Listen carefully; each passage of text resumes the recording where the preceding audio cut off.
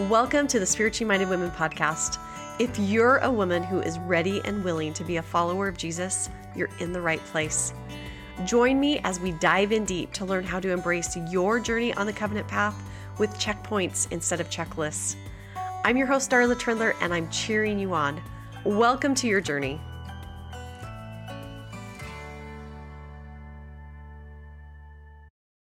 Welcome to the Spiritually Minded Women podcast. This is Darla.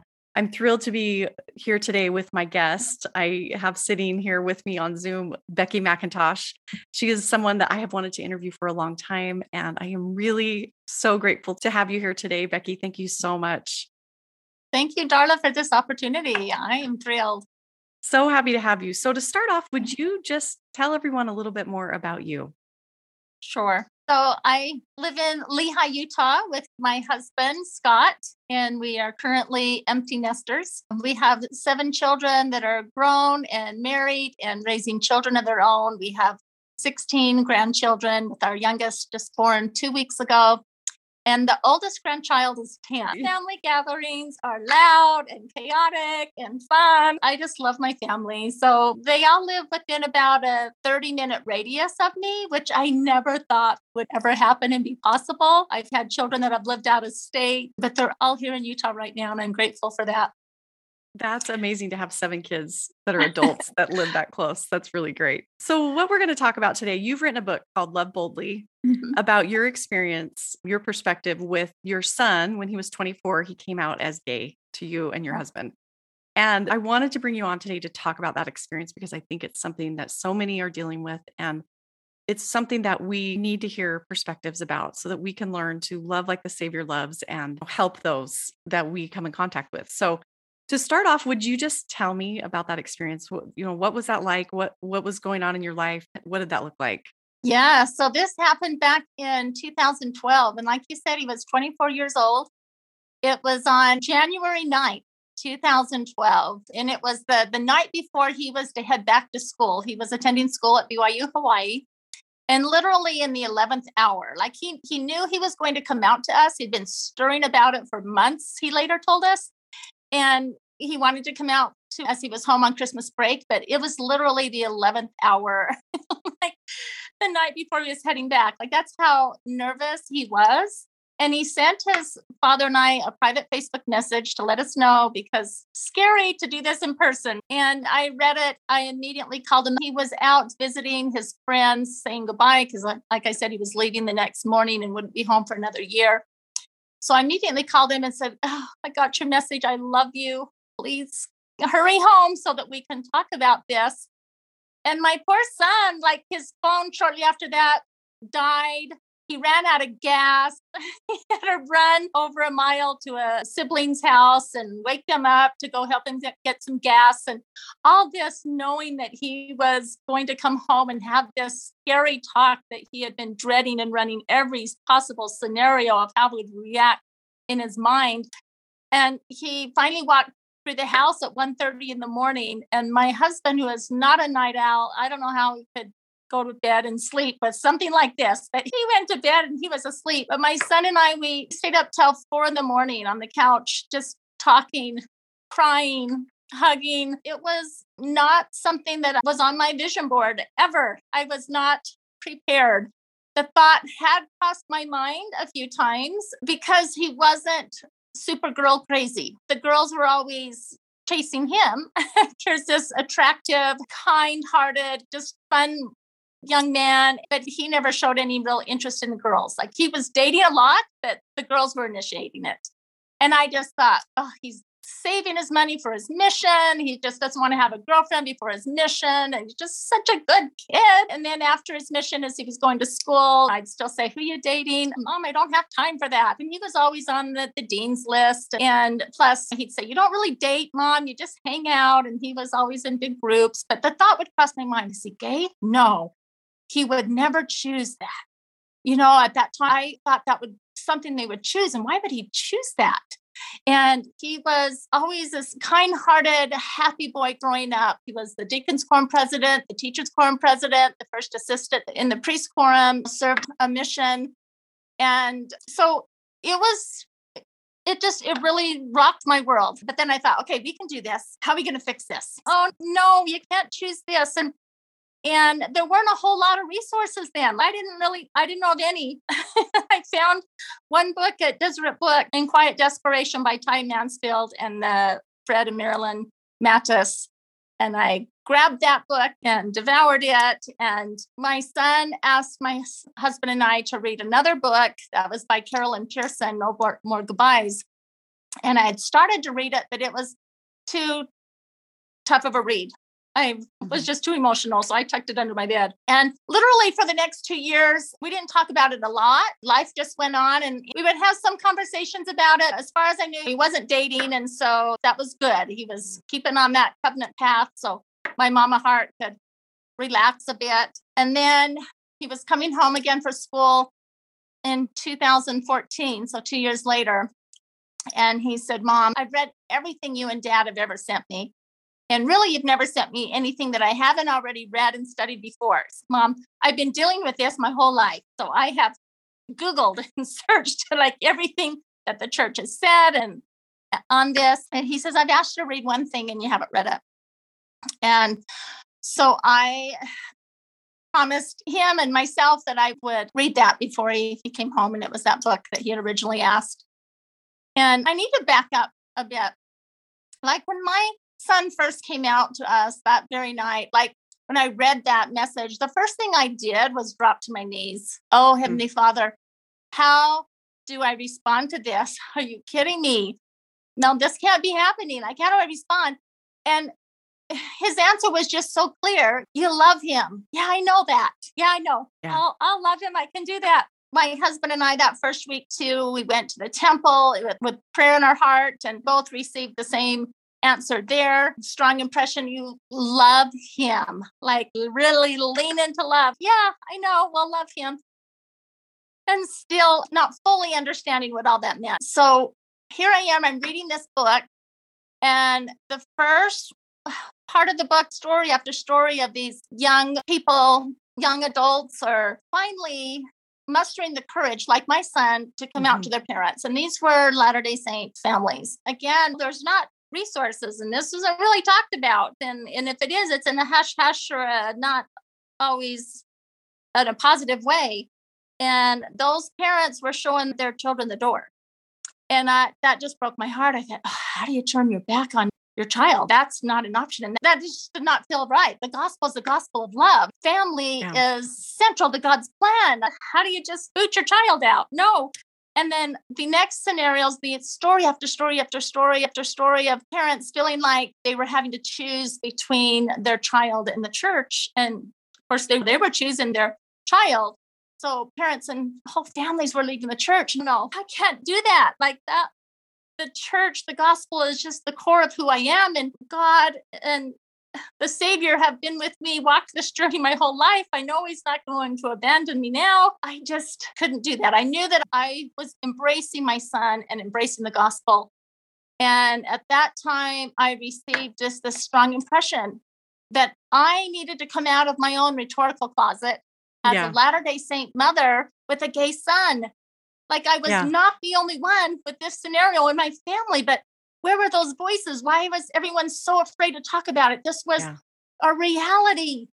And the Spirit was so strong. This prompted like, oh, okay.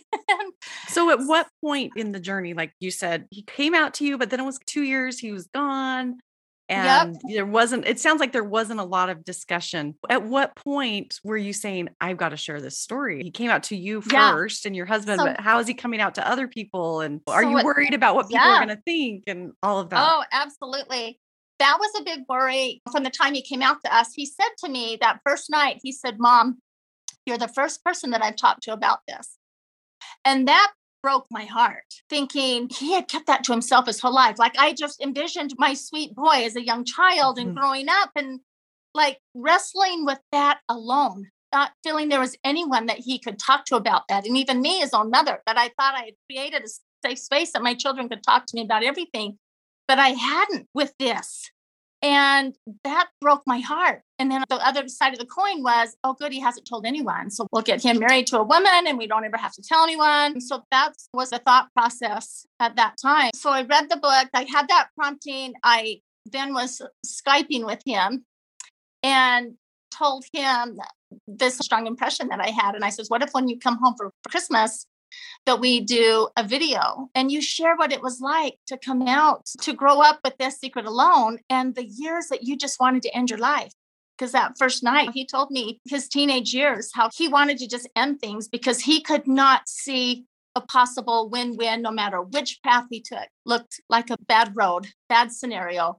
And so did not want to act upon it and take his life. And I'm so grateful.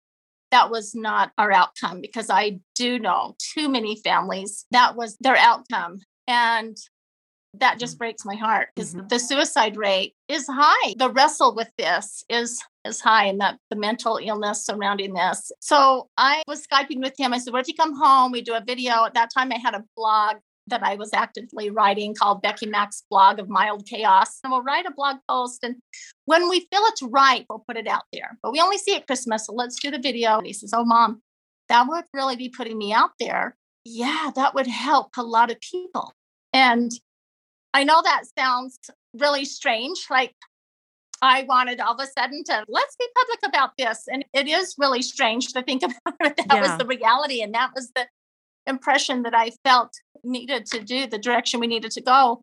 And at that time, he was out to his siblings and just a few of his closest friends.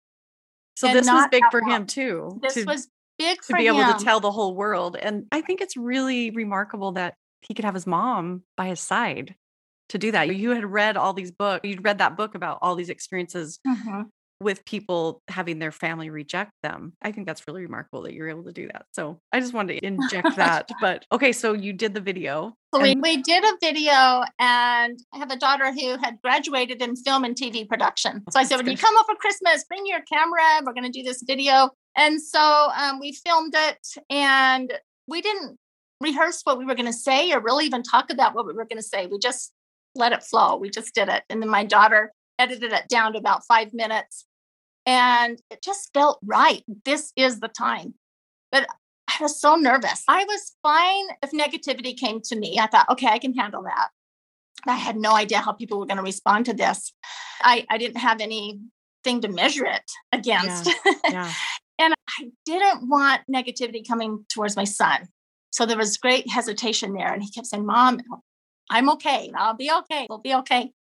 But it was so scary still to push that public button. And before I did, I met with our bishop and our stake president. I thought I needed to give them a heads up that we were doing this.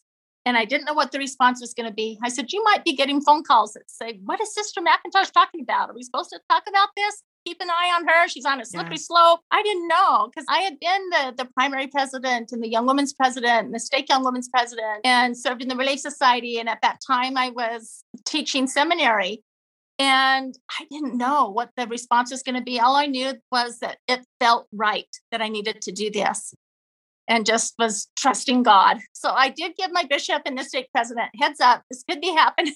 Yeah. And they said, oh, you're brave. That they understood. They understood. And the response was just so positive.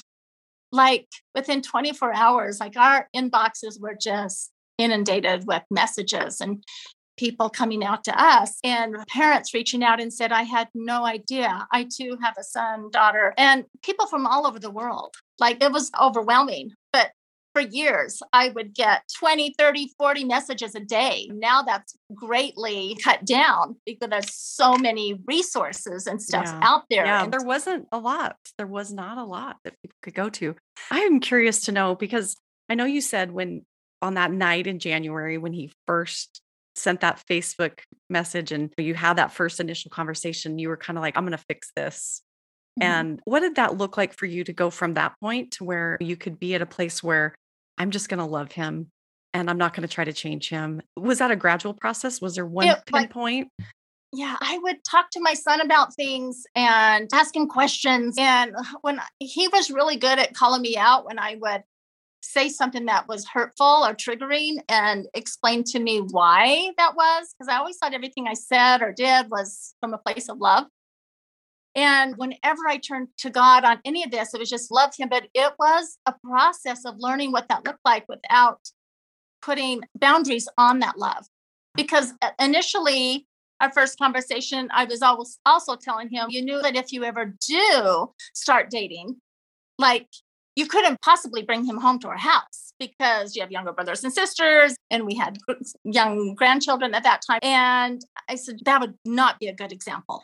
And he says, Mom, I know. He was always so kind and so patient, but inside, like he was dying inside. It's like, oh, Mom, you say you love me, but this doesn't feel like love.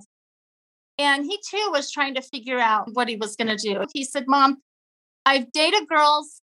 I've held their hand. I've kissed girls. I know I can't marry a woman. It's just not going to happen, Mom. But I don't know if I can live a life alone. Yeah. Yes, you can. Yeah. And it was a journey. And when he was at school at BYU Hawaii, and this was in 2015, and it became legal for same-sex marriage here in Utah. And that became legal even before it came legal nationwide. But that law was passed. And I got a text from him the next day that said, you really hurt me. What have I said? What have I done? Yeah. This isn't a conversation for a text. So I called him and I said, Sean, what are you talking about? What did I do? He said, Mom, yesterday it was made legal for same-sex marriages in Utah. And you didn't call or text or anything to congratulate me. What are you talking about? That never crossed my mind. Like, why would I do that? I don't get it. And he said, Mom, I want to get married someday. And I want my family to be there. And now that opens up the possibility that I could get married and my family could be there. And he says, Mom, I don't want it to feel like a funeral. I want people to be happy for me. And I started crying like, oh, Sean, it's just hard to wrap my mind around. I still envision you getting married in the temple to a woman. Mm-hmm. And then now he's crying and we're both crying and talking this through. And there was just such a wrestle. And I spent so much time on my knees and a lot of time in the temple and a lot of time in the scriptures. And what I loved about just diving into the scriptures is seeing story after story where there's no perfect families in the scriptures.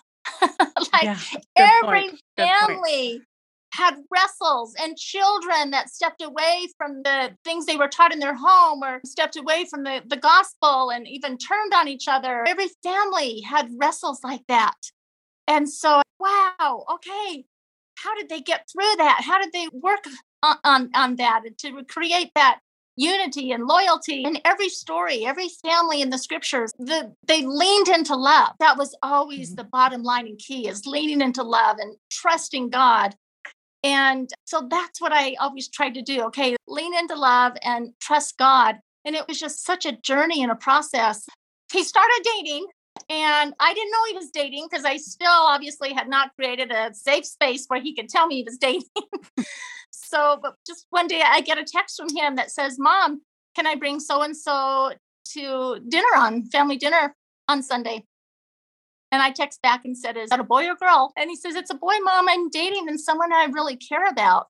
And I wanted the family to meet him. And I'm thinking, oh, I didn't know you were dating. Like, I didn't even get prepared for this. Again, immediately looking up to the heavens, say, Heavenly Father, how to respond to this? And again, just the spirit was so strong. Like, you love him. Like, yeah, but it's a guy. Love him. And I knew what that meant. And so I text back and said, yes. And I called my husband, and I know I should have called him first, went to Heavenly Father, got my answer, called my husband, said, this is what's happening. And told the family he's bringing someone he's dating. Some of his siblings knew he was dating because he knew they were someone they could trust and understand, but not me, his mother, yet. It was such a journey. And so the young man that he was dating came, and on the anxiety of what's this going to feel like. And he was such a nice young man. I thought, of course, he's a nice young man. Yeah, he's with your son, who was a nice young man and a great person. Yeah, we started talking about it more and blogging about it and getting asked to come and speak about it. And then the church reached out to us. They had launched the Mormon and Gay website in 2016. And then they reached out to us to see if we would share our story. And they knew my son was in a relationship and had stepped away from the church. And so they were looking for that story to answer the question, what do we do when our son or daughter? That's exactly what I was thinking. Like, what was your answer to that at that time? And has that answer changed? Like, and how do you embrace the church and your child at the same time? Yeah. So the church, they said, will you share your story? Because we know the answer to that is you continue to love, you continue to include your child in your family circle. Mm-hmm. And they said, your family is doing that so well. Will you share that? And when I initially told my son that the church had reached out and wanted to add our story to the church website, he knew that the current stories on there were, I'm gay, but I'm married to a woman. I'm a lesbian, I'm married to a man. I'm married in the temple. They have these families. Mm-hmm. Or I'm gay, I'm single, and I'm serving in the Elders Quorum presidency. And these are fabulous, hope-filled stories. And so needed. But he knew those were the only stories on there. And so he said to me, but they want to use me as a bad example. I said, no, they want to share the message of you continue to love and include them in the family circle. And so again, he said, I can see how that would really help a lot of people. And so the church sent a film crew out to our house and spent 2 days. First day filming with my husband and my son. And then the second day they wanted all the family there. And even the boyfriend was there. You don't know he's the boyfriend's in the video unless you know our family, but he's just part of the big group. And we filmed that. And of course, any video the church puts out is so well done. Mm-hmm. And I thought it was excellent how they showed our distress and concern at the beginning and how loving our son was, but the wrestle that went on there. And then the love and unity in our home 6 minutes later. Yeah. They show it all in 6 minutes, but it was this long process. Yeah. So then that video was added to the church website in 2017. And then not long after that, about a year later after that, the Deseret Book reached out and asked if I would write a book sharing the real journey between those 6 minutes of shock to the love and unity within our home. And then that's how the book, Love Boldly, Embracing Your LGBTQ Loved Ones and Your Faith, came about, which ended up with going with Cedar Fort was the publisher on that book to get it out a little bit faster. Here's what I want to know, because I've read your book and you're very honest in there about the mistakes that you made. No journey is perfect. So from where you're at right now and you're looking back, what are the things that you've learned along the way? What have been the biggest lessons? You mentioned love, obviously, and some of the other lessons that you have learned from this experience and this part of your journey. Yeah. Trusting God in the process is just huge. Always keeping him in the equation and trusting him. He knows you. He knows your family. He loves your children or his children, and they were his children first. And so just trusting him that he's going to guide you. But key is listening, seeking to understand, but listening to your son or daughter. Because I initially, I'm giving my son a lot of advice, which I knew nothing about the topic or really what he was feeling or experiencing. And I could tell it was hurting him so much. And he cried a lot. And I thought everything I was saying and doing was coming from a place of love. And it wasn't until I really listened to him and let him share his own experience, what he's feeling, and his wrestle and his hurt and his pain and his hopes and his dreams. That's when the progress came. I made a lot of mistakes, and I am very open about them in the book. I would write a chapter and then send it to my son, and he'd say, "Oh, that's really good, Mom, but I remember it this way." Was I really that bad? Did I really say that? Yeah. I think you were very honest in the book. And I think that was good because we can learn from that. You're sharing your story and it helps so many other people. One of the things I knew that a marriage could be something in his future. The person that he was dating and he brought home to meet the family, and they dated for quite a while, but they broke up. It was a few months after that, he met the person that he is now married to. That was quite a journey too. Knowing that could be a possibility, that was very, very helpful. And my husband and I, because we're open about this, we were invited to a lot of gay marriages. And for one reason or another, we weren't able to attend. And finally, there was one that we were able to attend. And still, I'm thinking, like, what is this going to look like? What's it going to feel like? Are there going to be children there? Who will be there? And these were two return missionaries, and they both came from big families. And when we walked into the place where their wedding was and their luncheon, full of people, all the families, like they're all there, and their nieces and nephews and brothers and sisters, they're all there. Mm-hmm. And we went and sat at a table. They had round tables all around the room because luncheon was before the ceremony. And so we sat down. My husband, he recognized somebody. So we went and chose their table, recognized him from the construction world. And I asked this man, I said, so which groom are you here for? and he said, both. I'm their stake president. And then he said, see the man that's sitting over there in that table? That's his bishop. And see that man that's sitting over there in that table? That's his bishop. And oh, my eyes just filled with tears. Like, oh, this is so beautiful. They were there for their special day, just showing their love for these two men. I'm sure it was just so meaningful for these two men that had chosen to spend their life together. They knew that it didn't change the gospel beliefs of these bishops or their parents or their siblings. Like they know that the church says a marriage between a man and a woman, that God ordains, and the ideal is marriage between a man and a woman. And I totally support that also. It doesn't change that. This is embracing the reality of another's circumstance and situation that is different from yours, and that's okay. Yeah. And so that was a beautiful moment that day to let me know that, we can do this and it's going to be okay. And most important is my relationship with my son and my children, and create that safe haven in our home that our children want to come home. They want to be with me. They want to be with each other.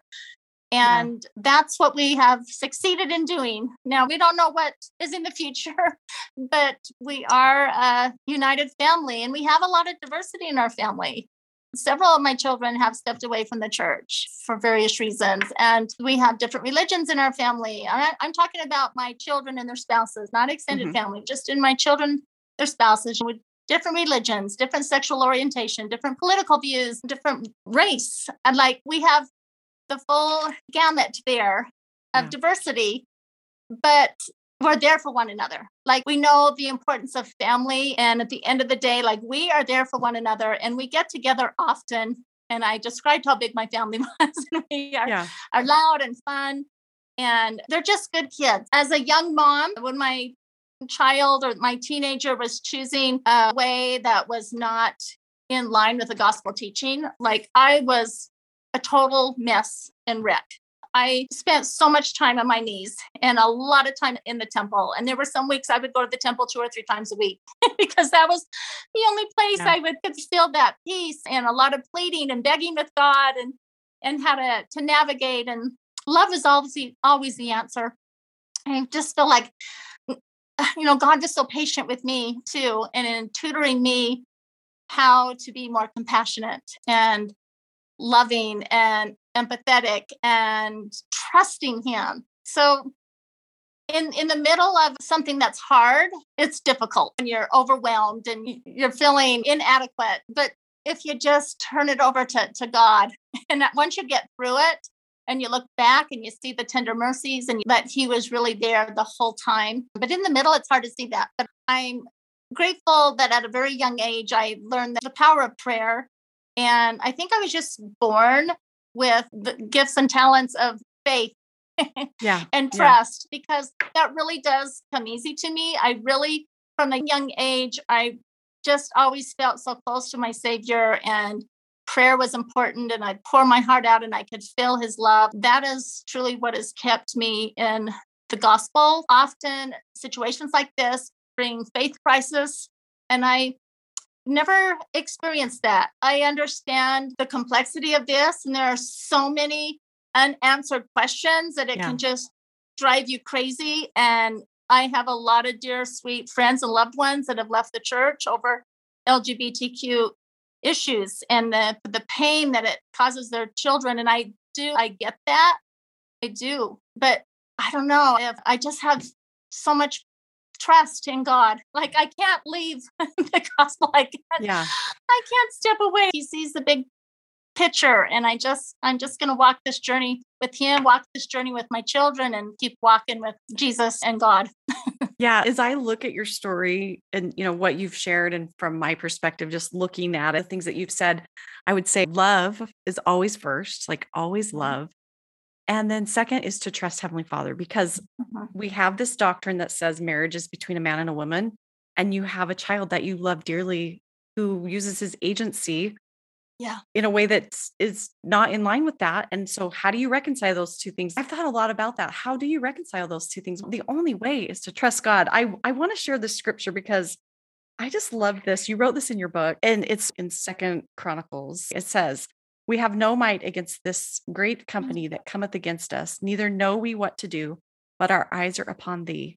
Thus saith the Lord unto you, be not afraid nor dismayed by reason of this great multitude, for the battle is not yours, but God's." Mm-hmm. That was in your book. So what does that scripture mean to you? Yeah, it's just, you totally have to put that in God's hand. He wants us to be one. He doesn't want there to be ites, separation. Yeah. And the one thing that is doing a lot of division in families, my son being married to a man, gay marriages aren't the threat in dividing families. It's how you respond and react that is dividing the families. It's the contention. It's the booting them out or drawing the lines. Like, you cannot bring your significant other into our home. Like, I had drawn those lines too, but it just causes so much contention. And that's what Satan wants, is that contention. He wants that division. This caused division within our family. And we had to work hard and figure this out and respect one another's, all of our perspectives and the personal revelation that each was receiving, even if it was different than what you were receiving, to respect that and honor that and find that balance. And I think that's what our Heavenly Father wants us to do, is turn to Him and focus on those relationships are so important, and figure out how to create that unity. And the only way I've been able to figure it out with my 7 diverse children and spouses is to lean into that love and to meet them where they are and respect them for their agency, because anything else just causes division.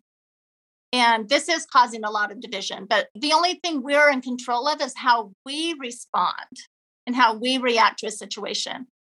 And I just have learned to embrace the reality of our situation, whether it was on your vision board or whether you like it or not. This is my reality. And for example, so it was around the same week that 2 of my children moved in with their boyfriends, a son and a daughter. Okay, so and we're like, what is happening? Like, and I think the principles that you're talking about, it's not just if your son comes out as gay. There's so many other things that a mother could face, or a family member could face, of people not using their agency in a way that you wouldn't choose. But that's the reality, right? Yeah, and figuring this out. And a lot of prayer went into that. Like, how do we react? Like, when they bring their boyfriend over for the weekend to stay over, like, what's going to be the situation? What do we do? And a lot of prayer. And my husband, his response was quite harsher than mine.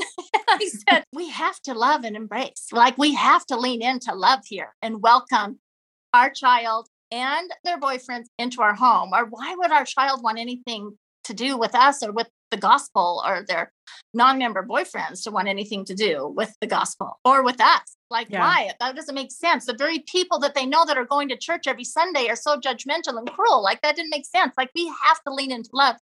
And that was the best thing we did. Was this after you were already learning this lesson? Oh, yeah. This was all along the way. So this is not the person that he married. Let me tell you, my son did marry a return missionary. I write about that in the book.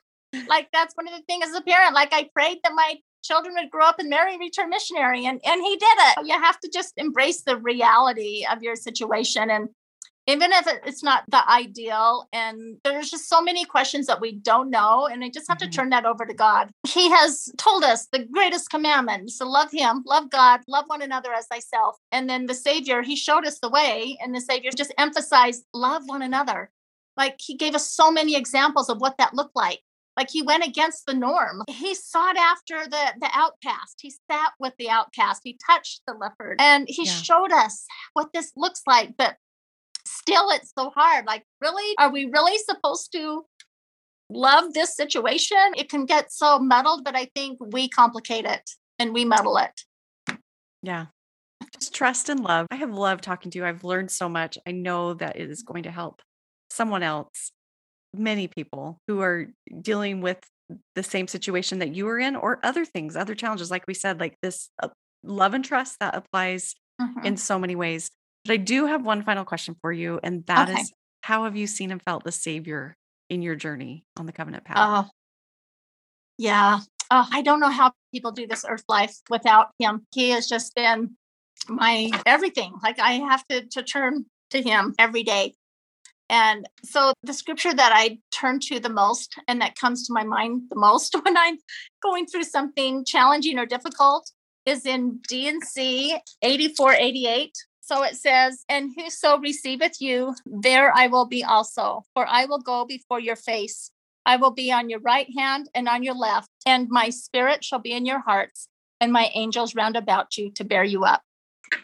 And I can testify of that. I have dropped to my knees and asked for those angels to be on my right and left and in the front as promised. I have felt them in my greatest, darkest times of need. Like they have been there. The Spirit has been there. The Savior has been there. He has and continues to tutor me in how to trust and how to love and how to have empathy and how to walk in another's shoes. And I'm grateful that he has entrusted me with some, at the time, felt like such difficult situations. But when I look back, like, I made it difficult. Yeah. And they're just situations that I'm so grateful for. He is just so wise in what I needed in my own life to be able to grow closer to him and to trust him. And I'm grateful for that. I'm so grateful for my Savior. I can't wait to just throw my arms around him and to thank him. Thank him, because I could not do this earth life without him. I need him every day in the atonement. What a great gift that is. Yes, so beautifully said. Thank you for sharing your testimony of him. That's something that we all have a different path. We all have different journeys, but on that path, we have him. We all have a Savior who's walking beside us. And that's the message that I hope to share with every guest. And you have shared it so beautifully. So thank you so much. If people want to find your book, I know it's called Love Boldly. I've read it. I highly recommend it. Where can people go to find your book or find out more about what you're sharing? Yeah, pretty much anywhere books are sold online, Amazon, even Target, Walmart, Deseret Book, Cedar Fort Publishing. So yeah, you can Google to find it or go into the Deseret Book to buy it on the shelf. And also I have a website, BeckyMcIntosh.com, that will show you. It has my blog and our videos and different things that we do. Well, I'll link all of that up in the show notes so people can go and find it. But I'm so grateful that you would be here today. Thank you so much, Becky. Thank you, Darla. And now here are this week's journal questions. Whether you have had a child come out as gay or not, there are instances in all of our lives where love is the answer to mend a difficult relationship. What parts of Becky's story stood out to you? What did you learn from Becky about love that you can apply to your own relationships? Write down your thoughts and impressions.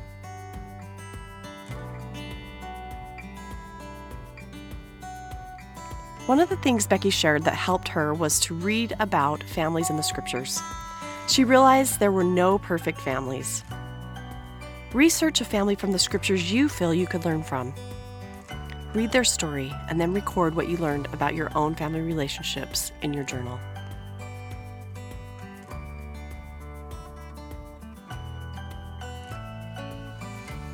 Becky shared throughout the interview that she learned to create a safe space in her home for her children. What do you feel prompted to do to make your home a safe space for anyone who enters? Pray and act on the promptings you receive.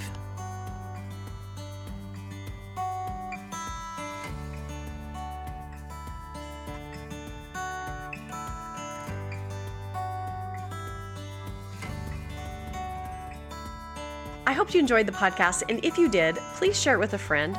I would love it if you would leave a review and rate it on Apple Podcasts. This actually helps more women find the podcast and embrace their own journey on the covenant path. To find more ways to be a part of the Spiritually Minded Women community, head over to spirituallymindedwomen.com. For more inspiration, follow along on Instagram at Spiritually Minded Women.